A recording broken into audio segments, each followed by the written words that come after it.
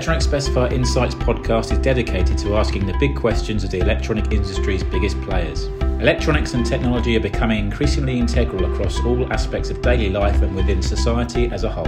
Check out the Electronic Specifier Insights podcast at www.electronicspecifier.com.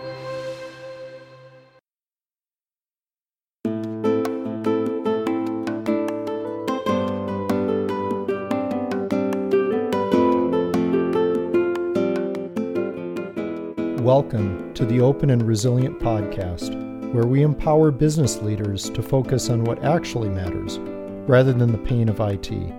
I'm your host, Greg Mader. This podcast is proudly sponsored by Open Source Integrators. Today I'm speaking with Shane Peabody, Director of IT at the Fulton Companies. The Fulton Companies are global manufacturers of steam and hot water boilers and thermal transfer systems. They're based out of beautiful and snow-covered Pulaski, New York. If you have ever enjoyed a craft beer, it may have been made with a Fulton boiler. So is that a good introduction, Shane? Yeah, I like that. Shane, I always start out with the same question for everybody as a way to warm things up. What's your favorite snack food? I don't know. I'm not much of a snacker, or at least I wasn't before, COVID hit.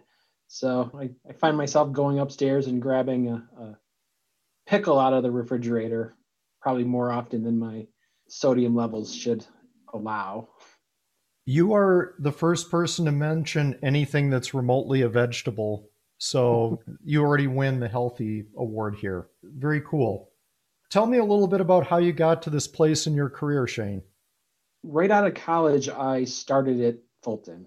Halfway through my senior year, I started interning, and I went to school for, computer science. That's what it was called when I graduated, and started basically just as a help desk, desktop support.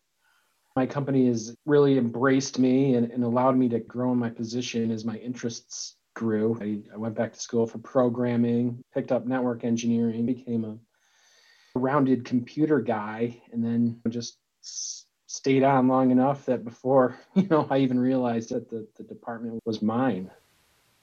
Tell me a little bit about the Fulton Companies and your products. It's a family-owned company. It's 70 years old. We make large industrial heating equipment for the pharmaceutical industry, for heating water for schools, for chemical processing. If there's an industrial heating application, there's a good chance that we're involved in it someplace. Like you said, distilling has been a big one in the recent years. The family's been very involved, since the day I got here. If I saw something I thought I could help, I've been encouraged to do that, even if it isn't directly related to the information sector. When I started, we were just all in one building, little Pulaski, New York. It was the early days of the internet. So I got to be here and help design the first website that Fulton ever had, and then the first ERP implementation. And then as we built new buildings and expanded throughout New York and then internationally, I've been able to see a little bit of everything of a growing business. It's really what's kept me in this place for so long. It's just the new opportunities that come up. Fulton was very resilient throughout the last year. Were there certain innovations or changes that you had to do in order to help foster that innovation or that resilience? We've always been a very innovative company. A couple of years ago, we made a deliberate effort to go more cloud-based, whether it's through our ERP system, Odoo, or Office 365.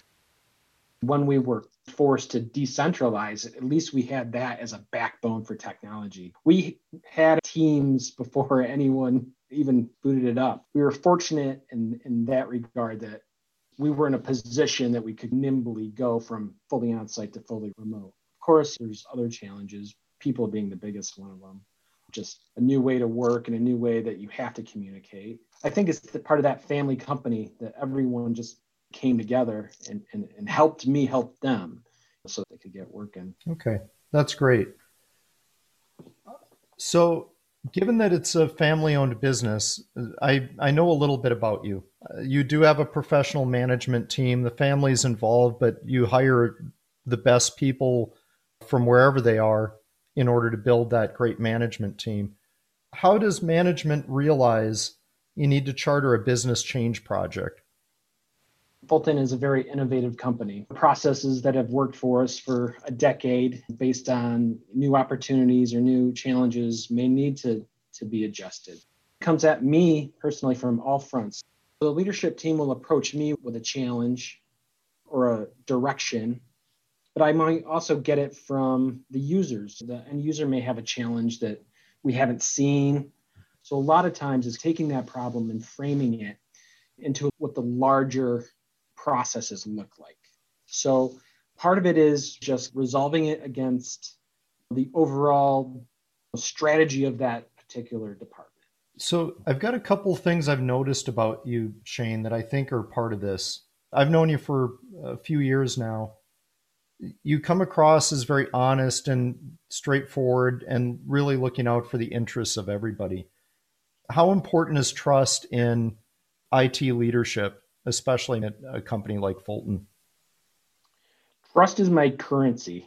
I've been here a long time. I've built up a lot of experience with the people and a lot of success. And that's given me a lot of latitude, a lot of trust, as you say. How do you feel about shadow IT, guerrilla IT, or grassroots? I love it. I absolutely love it. It's gotten me where I am, really. As I said earlier, the company has supported my growth, but really what happens is I'll find something and I'll tackle it just on my own time or the downtime and then present it. This is a new system that just becomes adopted just because I saw something that wasn't there. I provided them that thing that they never knew, they never would have asked for. And then it becomes an integral part of the system that I'd like being able to find new things that questions we haven't asked yet and try to come up with an answer before it's asked. So I love it. On the downside, you end up owning these things forever. Those fun little projects I did 15 years ago that come back to bite me every now and again. This is maybe the healthiest response I've heard yet. What advice would you give to other people with the same job title? They're executives in IT management who maybe aren't comfortable with guerrilla IT or that shadow IT. I totally understand a director or manager level position. You want to have control over everything. You want to have that scope and that plan so everything fits into a piece. But really, it goes back to that innovation. Are you really innovating if you have all of your answers already? I think you have to embrace some of that chaos. Of course, everything needs to be framed and to make sure everything fits into the larger strategy and in the plan in the same direction that your company is going. But I think that you need those guys that can go off and come up with these innovative solutions that you can't necessarily just Google for. Some of it's IT, some of it's process. That is really interesting. We're in that marketplace of ideas, and as we're learning more, new options may present themselves. What tools do you measure the progress of a project, Shane? You're managing so many projects in your organization. So how are you keeping track of them? So this is new for me, taking more of that project management role on. It's been a struggle, but as I get more mature in it, I find a true project management plan is what I use. You need to know what's coming up next, what depends on what tools, Microsoft Project, but just having a whiteboard with Post-it notes would be sufficient as long as you have that project plan. I'm fortunate that have great teams around me for my different projects. I hold them accountable and they hold me accountable. I have a motto for this podcast, Shane. Let me read it to you quickly because I think this is partly where I think you've done really well. The mission is that we're here to empower business leaders to focus on what actually matters rather than focus on the pain of technology. Are there tools that you use to keep buy-in among the stakeholders? What tools do you have to keep the leadership and management on the bus here as you're going through a project? The foundation of a company are its people. So in order to get the most buy-in for these things, you have to bring those people in as part of the project. That's why I mentioned earlier about my team. I make sure that my team is diverse and they're as close to the actual work being done as we can possibly get. It's easy to make decisions at a leadership level, but a lot of times you lose the forest for the trees. It's bringing in those people that are going to have to do these transactions, to get them involved early, and they'll help you carry it across the finish line. Your company is in the thermal transfer business. You're in the boiler business. You're not in the IT business. It's a good day when no one calls you, right? You know that you're in the background and you're facilitating, make sure everything is getting done and you're as transparent as possible. That the technology side becomes, you never want to be an impediment just because something seems a little fancier. You need to service the guys out on the shop floor. How much does open source solutions play in your software decisions? Oh, I'm an open source advocate. I mentioned the website way back. We used Apache, MySQL, PHP. That really set my direction for the rest of my professional life. The ability to go in there and create my own stuff, extend what was already out there. There's never a perfect tool for the job. So open source has always been something that you could lean into and help. You could form it to what your business needs were.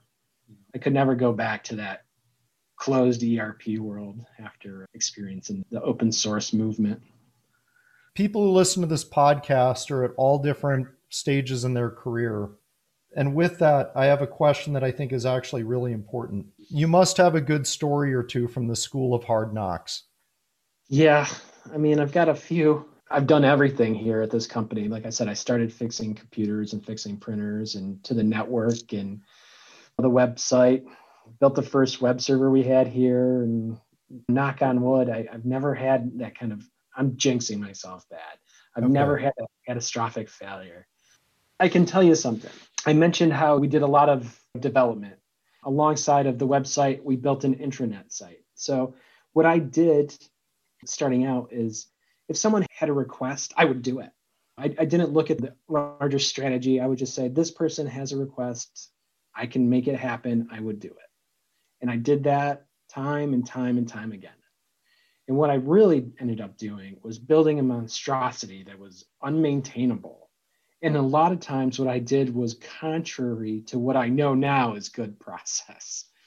So I built this Frankenstein system that now, 20 years later, I'm still trying to send to the great beyond. I just can't do it. So this thing is haunting me to this day. That's another thing with Odoo. This is my key out of this internet zombie. This can be the tool that I can use to finally put it in the ground.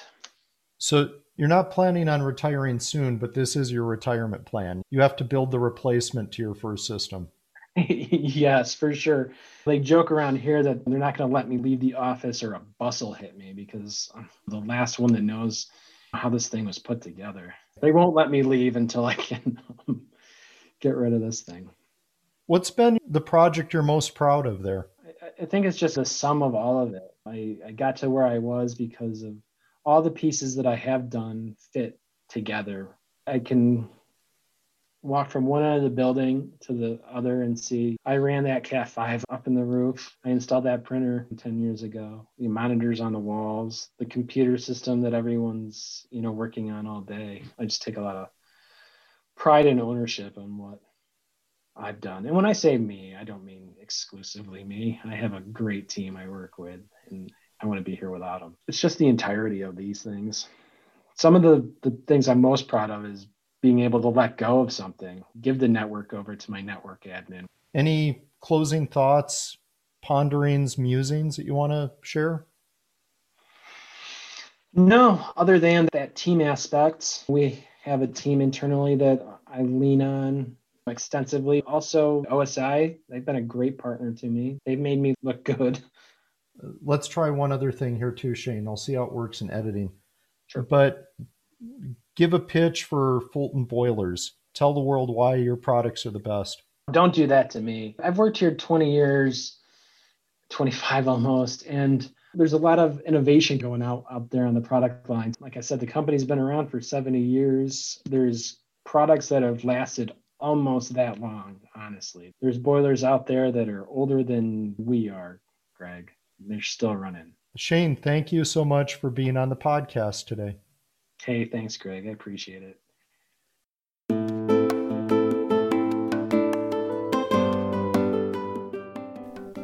This podcast is sponsored by Open Source Integrators, open source done right the first time.